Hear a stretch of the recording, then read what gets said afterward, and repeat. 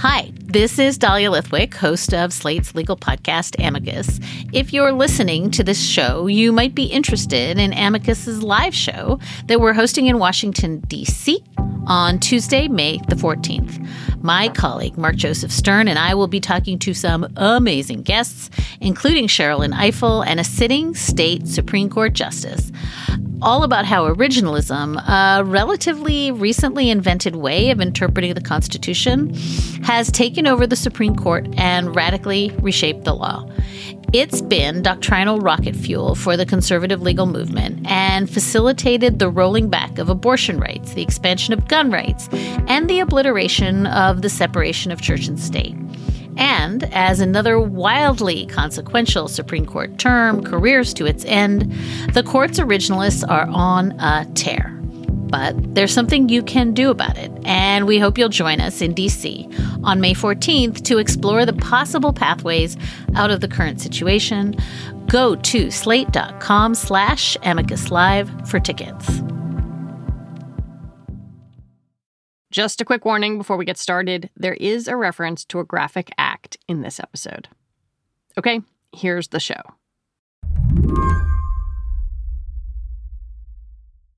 Hey, how's it going? Hello. Hi. I called up Ranjan Roy this week because he's one of the few people in the tech media world whose ideas consistently fascinate me. We once had him on the show to talk about arbitrage and pizza. How long have you been on Twitter? 2008, I believe. Ooh, longtime user. Longtime user, yep. Ranjan writes the newsletter Margins, and the most recent issue is all about Elon Musk and the 9.1% stake he just bought in Twitter. Elon Musk has bought nearly 10% of Twitter for an investment of around $3 billion. The Twitter share price... That was Monday. A day later came this news. Wild. We've got some breaking news to bring you right now, which is that Elon Musk is now being appointed to Twitter's board of directors. He's going to serve as what's called a... While everyone else was trying to process the world's richest man buying a slice of his favorite megaphone, Ranjan was formulating a theory that the whole thing was wrapped up in Musk's running fight with the Securities and Exchange Commission. The SEC has long wanted Musk to dial back the tweeting. Instead, he was doing the opposite and ramping up his legal fight with the agency. In early March, I had made a bit of a fuss that Elon Musk was up to something based on his behavior with what he was doing with the SEC, and something was off and it made no sense. And then when I woke up and saw the news, it all made sense to me. Musk won't just own a chunk of Twitter. He'll have power, sway, and be able to influence what the company does. The world's richest man has just become the biggest owner of the world's most influential platform. What's he going to do? What's he thinking? Where's he taking this? It's a question that affects everything. Today on the show, Ranjan's theory about how Elon Musk is thumbing his nose at federal regulators. Like it or not, Twitter has a new king. I'm Lizzie O'Leary, and you're listening to What Next TBD, a show about technology, power, and how the future will be determined. Stick around.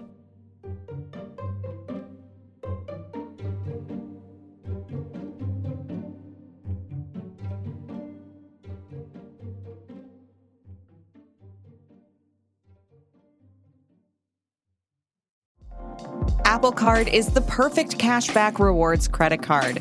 You earn up to 3% daily cash on every purchase every day. That's 3% on your favorite products at Apple, 2% on all other Apple Card with Apple Pay purchases, and 1% on anything you buy with your titanium Apple Card or virtual card number. Visit apple.co/card calculator to see how much you can earn. Apple Card issued by Goldman Sachs Bank, USA, Salt Lake City branch. Subject to credit approval. Terms apply. Back in December, Twitter embarked on a seismic shift. Co-founder and CEO Jack Dorsey left the company, and Chief Technology Officer Parag Agrawal took over. At the time, people wondered what a post-Jack Twitter would look like. Now, several months later, Ron John's a fan.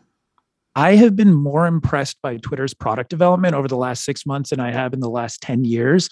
Spaces, they killed it. I mean, they destroyed Clubhouse. The way it fits into the product is so perfect. The way it drives you into conversations you're actually interested in. Even Twitter Blue, their premium service that you pay $3 to get a different color icon and undo your tweets. I think there's something there. You also get bookmark folders, which for power users is interesting. They're doing stuff in shopping. They really have shown that they have their stuff together. They're kind of in a position where they were going to make a move against the Facebooks of the world. Does this feel like a new era for them, do you think? Yeah, I think so. Jack Dorsey leaving clearly meant that things were going to change.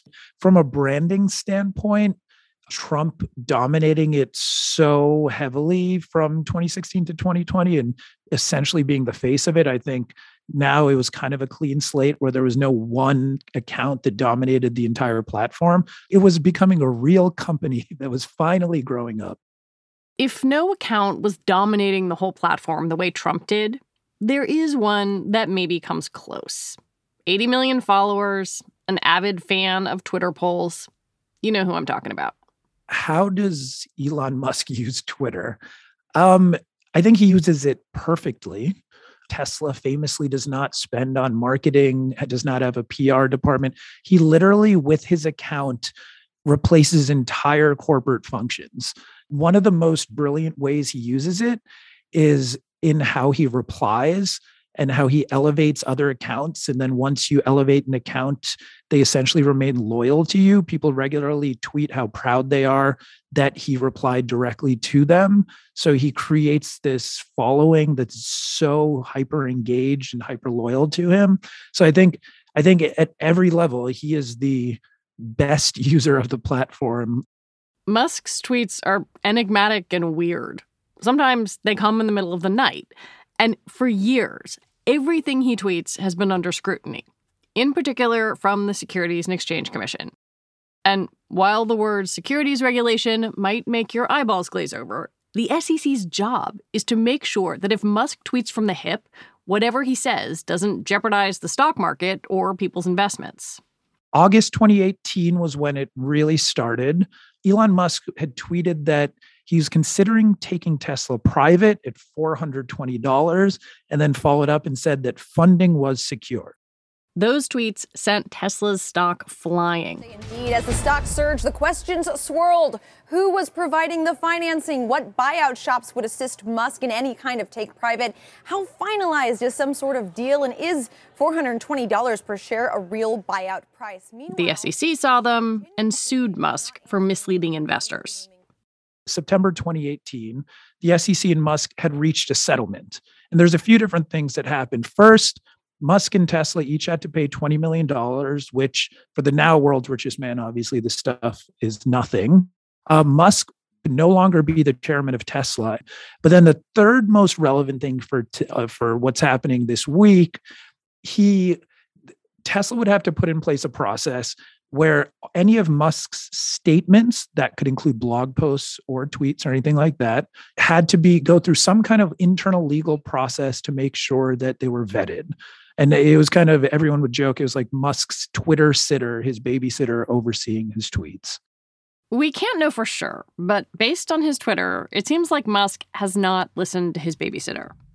In November 2021, he polled his followers on Twitter on whether he should sell 10% of his Tesla shares. They said yes. Musk sold $16 billion in stock, which triggered a broad Tesla sell-off. Yet again, the SEC was not thrilled. It subpoenaed Tesla after he sent the poll. I think if you are not someone who follows financial markets or is particularly fascinated by, how the SEC works, you might be like, okay, why is it a big deal what Elon Musk tweets? Like, yeah, he's a wacky billionaire. Why does the SEC get so upset by this? I mean, if you can just imagine, if Tim Cook, Apple's trading around 170 right now, if he came out and just out of nowhere said they're taking the company private at 200, or that our iPhone production is going to be twice what we said a week ago in an official earnings call, the stock's going to go crazy. And that stock is in the retirement accounts, or, how many Americans own that stock. It's going to gyrate like crazy. Maybe it goes up in the short term, and then you find out it's not true, and then it collapses. If you're the CEO of a public company, you just can't make completely false or unpredictable statements about the entire financial future of your public company, where pension funds, people's retirements are all resting on these kind of tweets and these statements. We've spent, like 100 years of financial market regulatory action to build a system of communications to regulate how executives can talk about their companies. Living in the US, you have such an advantage financially, in part because our markets, everyone in the world wants to be taking their companies public in them because they work so well, especially relative to many other countries. And that's the thing that's in danger right now. Do you think it's fair to say that Elon Musk is thumbing his nose at those 100 years of rules of the road by the way he tweets? Yes, of course. Remember, Elon Musk went on 60 Minutes and openly said, "I do not respect the SEC." I want to be clear. I do not respect the SEC. I do not respect them. But you're abiding by the settlement, aren't you? Because I respect the justice system. He tweeted shortly after their settlement, SEC is a 3-letter acronym, middle word Elon's, which I will let any listener figure out the Wordle puzzle there. But he's been very vocal that even in his recent court filings, that the SEC is chilling his freedom of expression. He believes he should not be penalized for making public statements like he has in the past. When we come back, is Elon Musk's stake in Twitter a middle finger to the SEC or something else?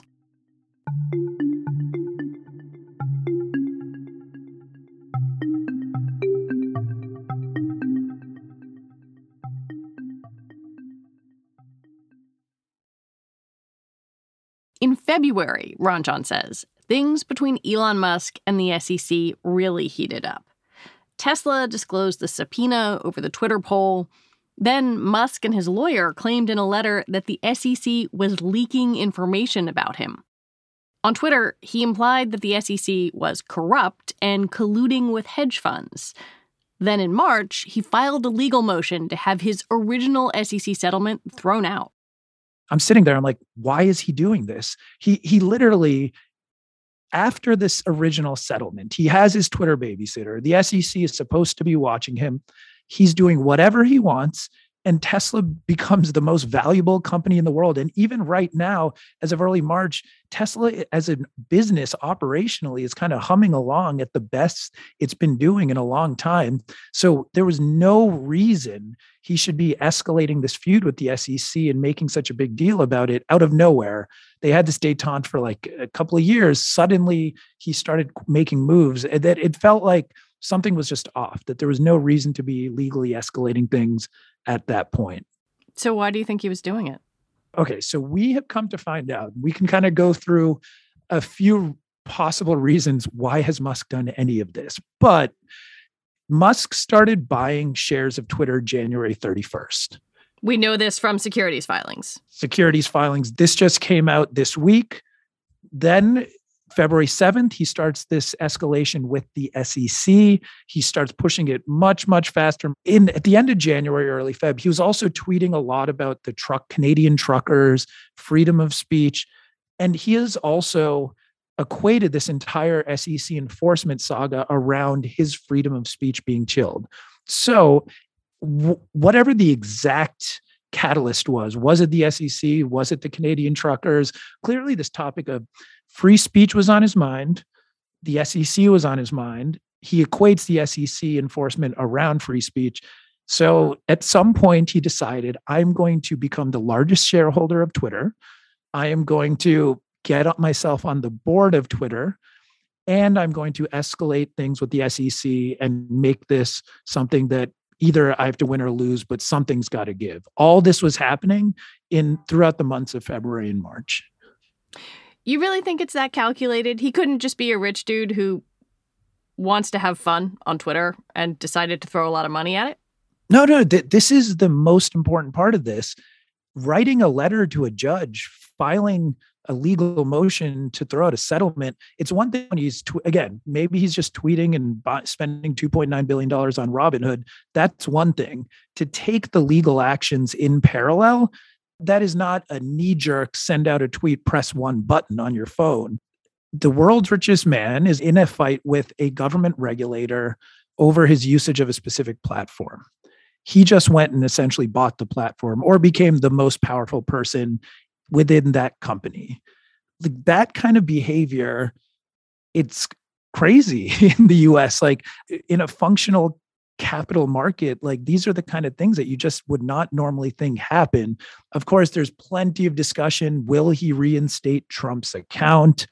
How will he handle, will he go after Twitter employees if they make censorship decisions? You know, is he going to bring in new board members that are more favorable to his politics? So obviously there's a million different ways to look at this. Do you expect him to throw his weight around on the board? I think he will throw his weight around because that's the fun thing to do. That's the, you know, I mean, whatever anyone will say about Elon Musk, he loves Twitter. He loves the platform. He has shown himself to be one of the greatest users of it. So yeah, I cannot see why he would take the board seat without trying to influence things. And again, remember, all of this over the last few months has been around this idea of censorship or his view of freedom of speech. So I do think that this is a topic that is genuinely important to him, whether you agree with his views on it or not. And I cannot imagine why he would go through all of this to not exercise some power or strength around the topic. I feel compelled as a journalist to point out that if you are talking about freedom of speech vis-a-vis the First Amendment protects you from the government. It does not mean that Twitter can't tell you what to say on its platform.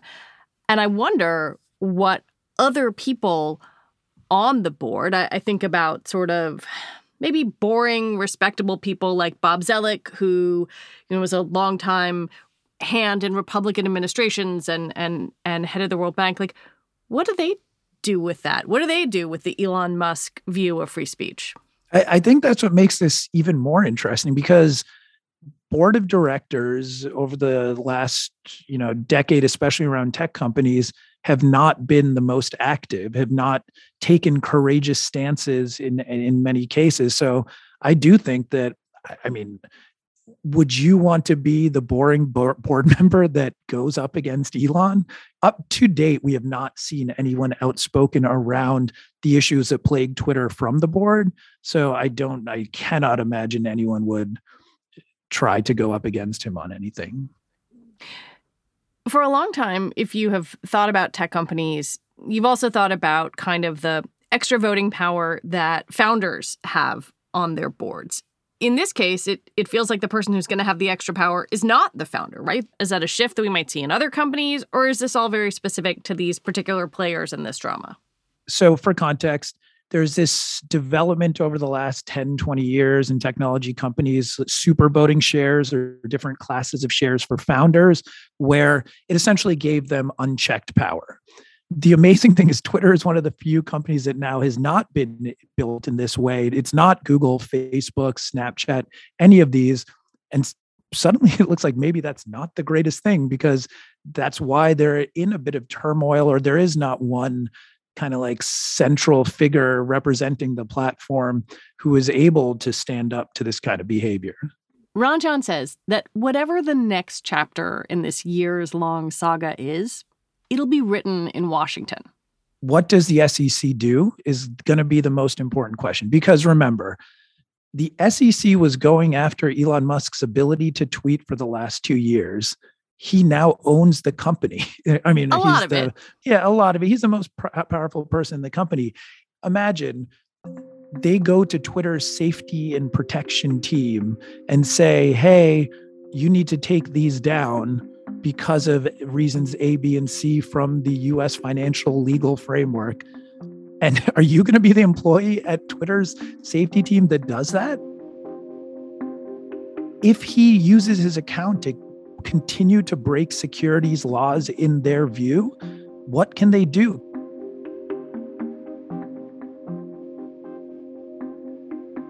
Ranjan Roy, thank you very much for your time. Thank you for having me.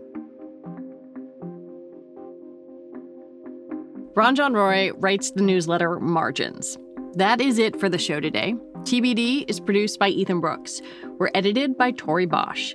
Joanne Levine is the executive producer for What Next, and Alicia Montgomery is the executive producer for Slate Podcasts. TBD is part of the larger What Next family, and it's also part of Future Tense, a partnership of Slate, Arizona State University, and New America. I want to take a moment to recommend that you go back and listen to Wednesday's episode of What Next, all about Amazon's First Union. We will be back on Sunday with another episode. I'm Lizzie O'Leary. Thanks for listening.